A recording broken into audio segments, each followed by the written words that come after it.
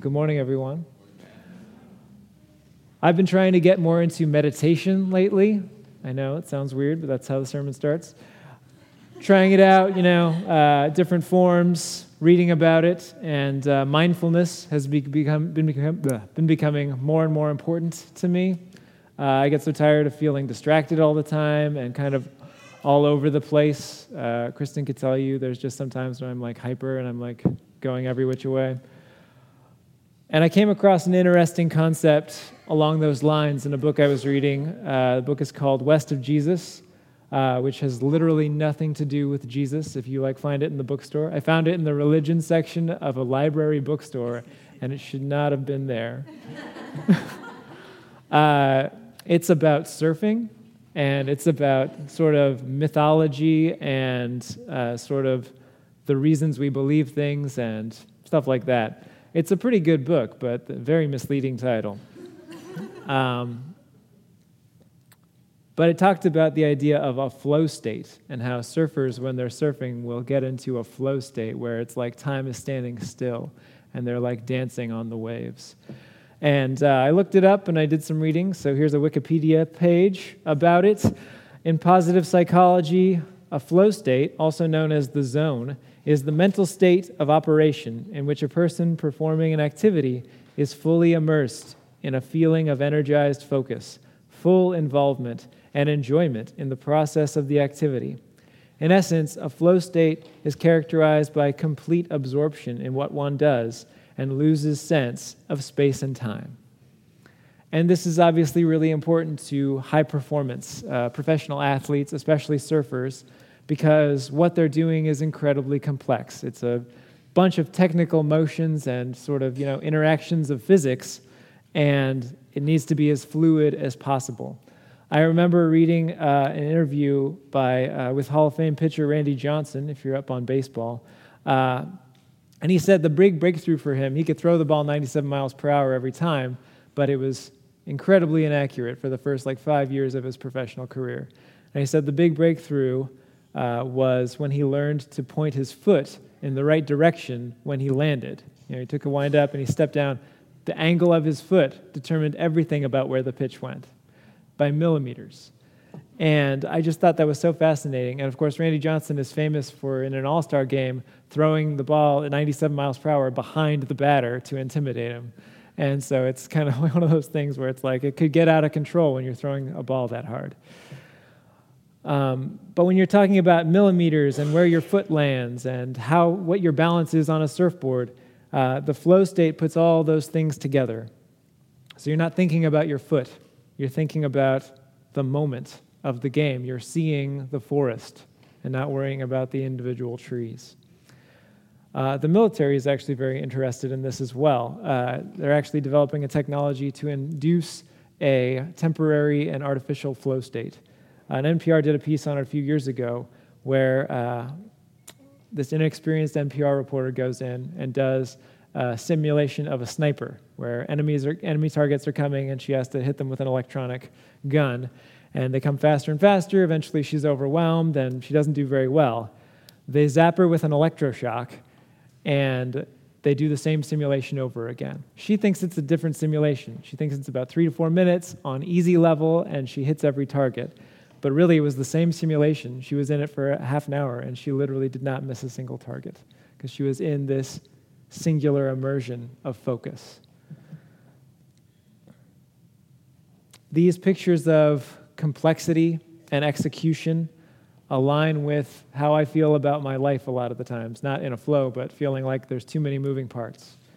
The desires for the outcomes of our lives. Positive psychology is all about visualization and seeing things as they are. One spiritualist I listened to on a podcast described a flow state as having an internal GPS, knowing exactly where to go, exactly what to do at exactly the right time.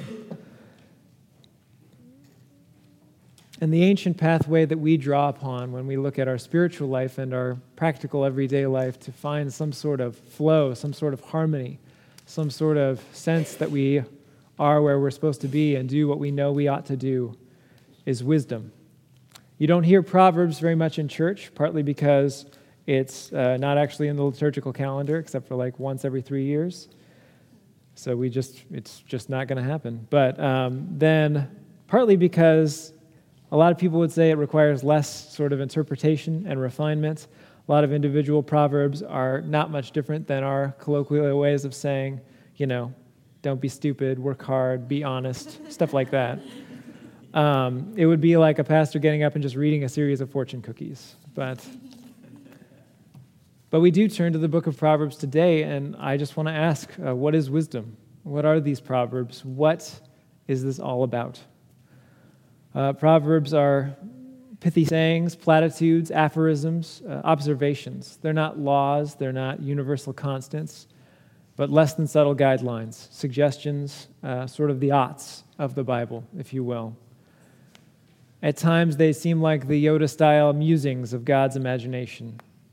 And as we turn to this wisdom passage today, Proverbs 3, we see 3 commands, 3 imperatives, 3 oughts that give substantive clarity to what you could see as a flow state of sorts for daily life, the path of God's character.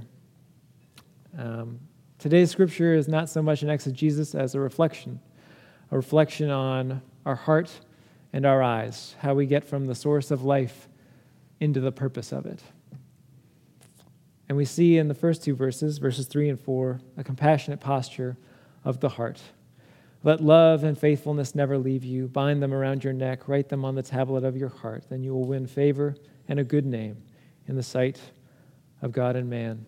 And the focus of these verses is compassion, the posture of the heart.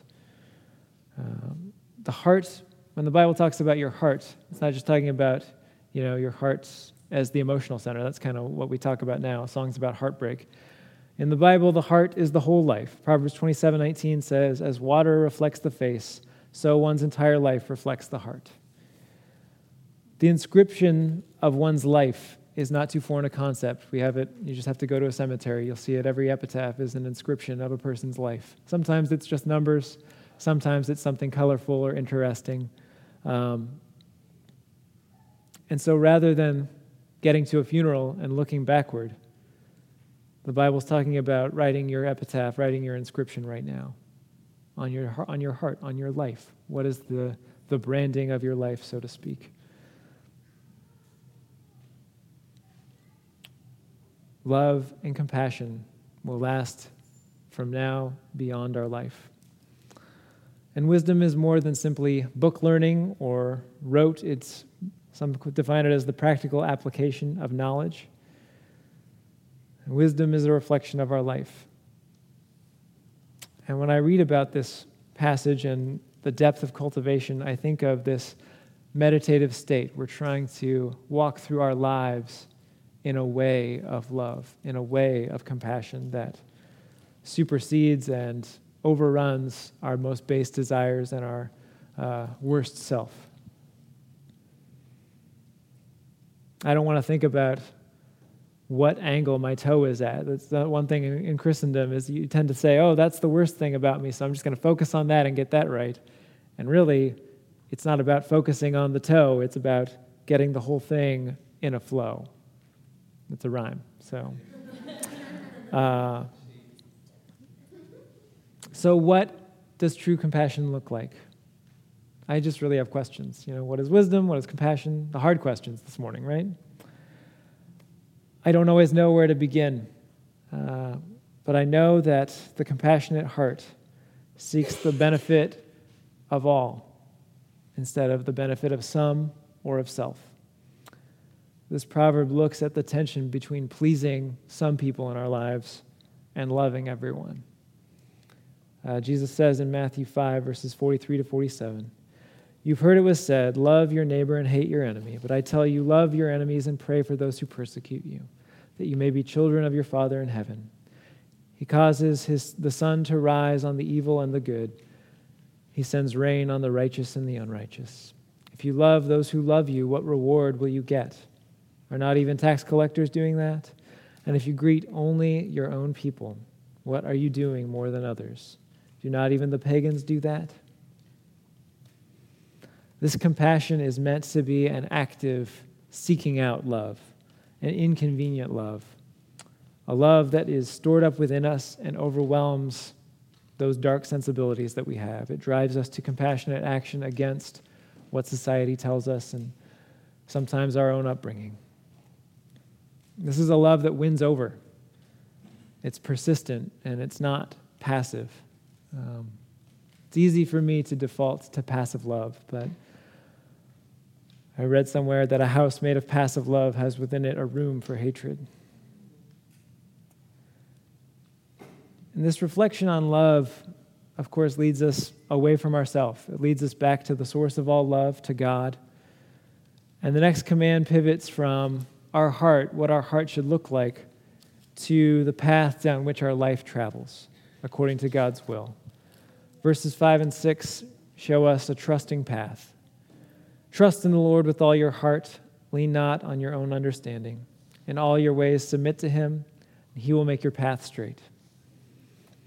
Many traditions try to align following God with prosperity, but in these Proverbs, the focus is simply on connection with God. Trust in the Lord is greater than prosperity. It supersedes it. And the path, when straightened, does not become broader, softer, clearer. We don't have an end from the beginning sense of it. We're not clairvoyant. We're actually entirely focused on not worrying about the end, focused on the moment. A straight path indicates this flow-like state to guide each step. Trust in the Lord leads to not necessarily comfort. It leads to confidence in the face of disparity, a willingness to walk toward love in the face of opposition. And above all, the key ingredient, as I meditate and read these verses, the key ingredient to our spiritual journey is uncertainty. One of my greatest fears is failure. One of my favorite comedians, John Mulaney, tells a story about getting hired to write for Saturday Night Live. And basically, he's at dinner with his mom, and he gets the call. And the news is so unsettling to him. It's good news, right? He got a new job at a hot, comedy place, and he said he couldn't finish his meal. And for months, he was starting 3 days later, for like a month, he said he had a hot knife of anxiety in his throat. There's a connection between this fear of failure and fear of commitment in the first place. And my fear of failure is that it would be the end of credibility. I'm not on the right path if I'm fumbling around and failing.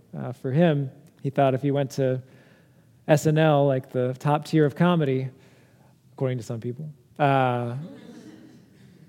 that people would realize that he wasn't funny, which would be basically suicide for a comedian.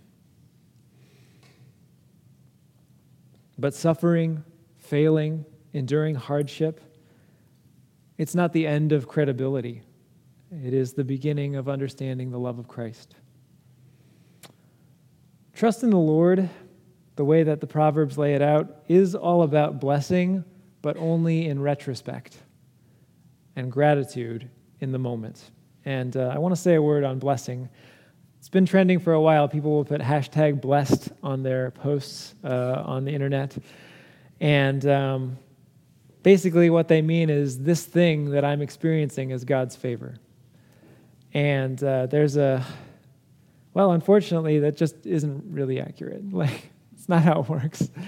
When the Bible talks, and I'm not judging you if you write that on your posts. Let me make this clear. I'm just saying, for me, it's helpful to use an entirely different view of things so that I don't stumble into superstition.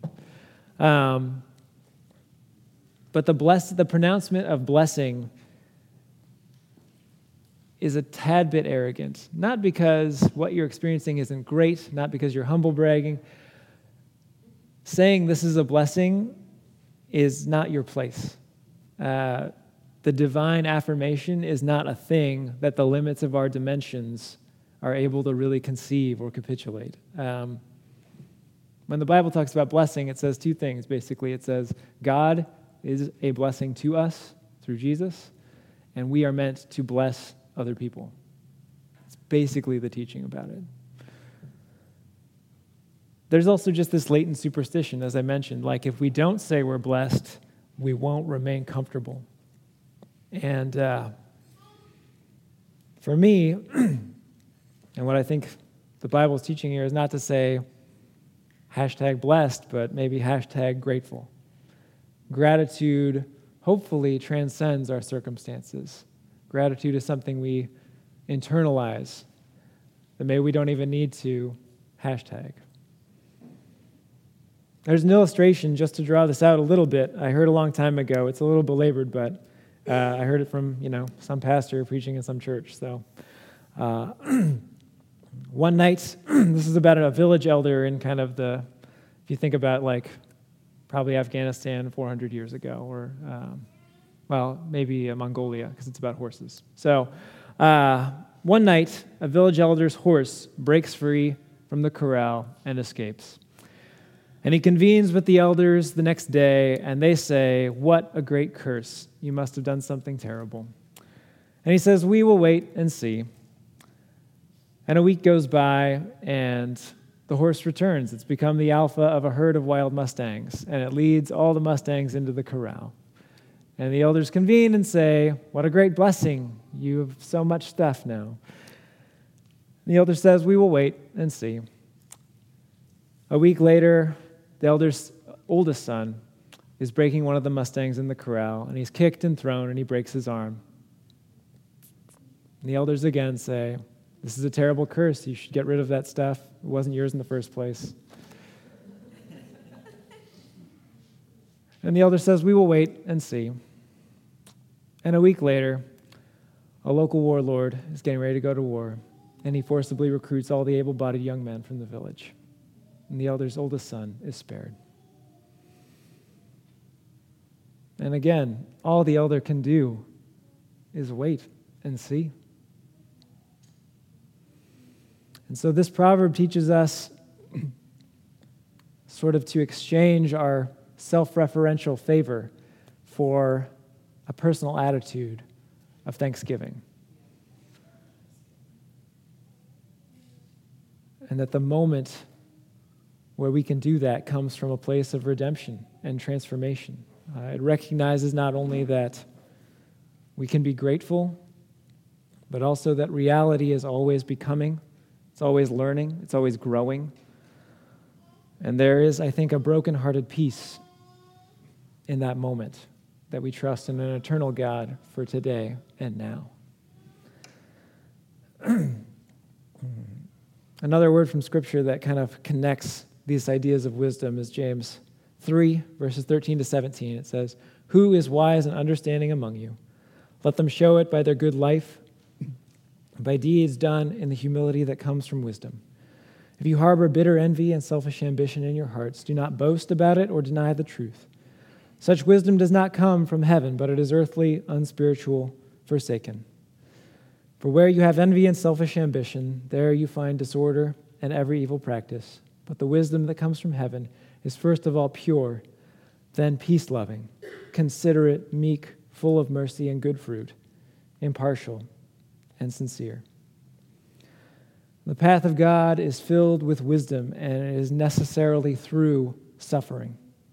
The peace of God bears us up when things are down, reassures us in the midst of uncertainty, and gives us guidance and direction.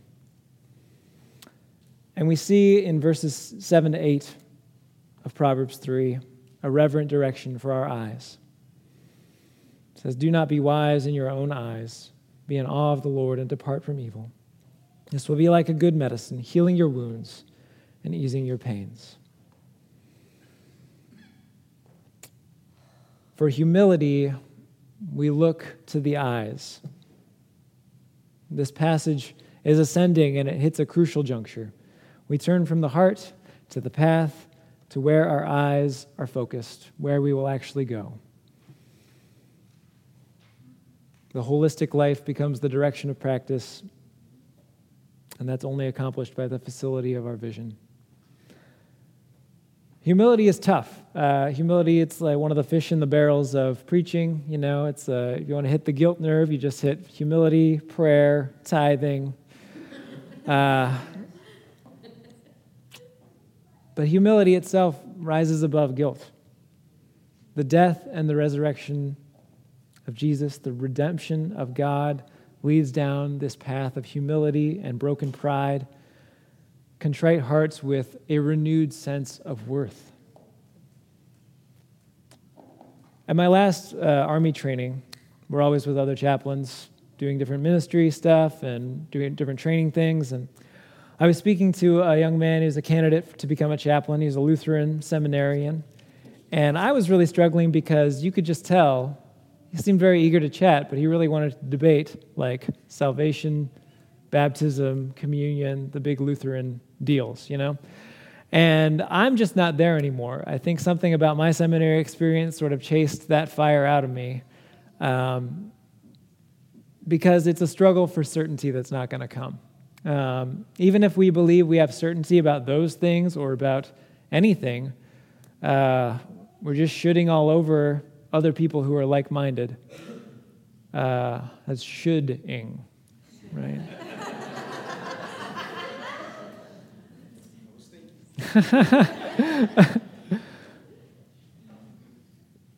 We're just basically being oppressive towards those that look at Jesus the same way we do. Infantile religion asserts that we are either exclusive or that we are self-referentially incoherent. And wisdom leads us out of that phase of life. The age of the church is called the administration of the mystery by the Apostle Paul. Richard Rohr talks about the transrational third way. As many of you are familiar with Richard Rohr, he points out that conservatives get stuck in a phase of construction, literalism, attachment. Liberals get stuck in a phase of deconstruction, just tearing down straw man after straw man.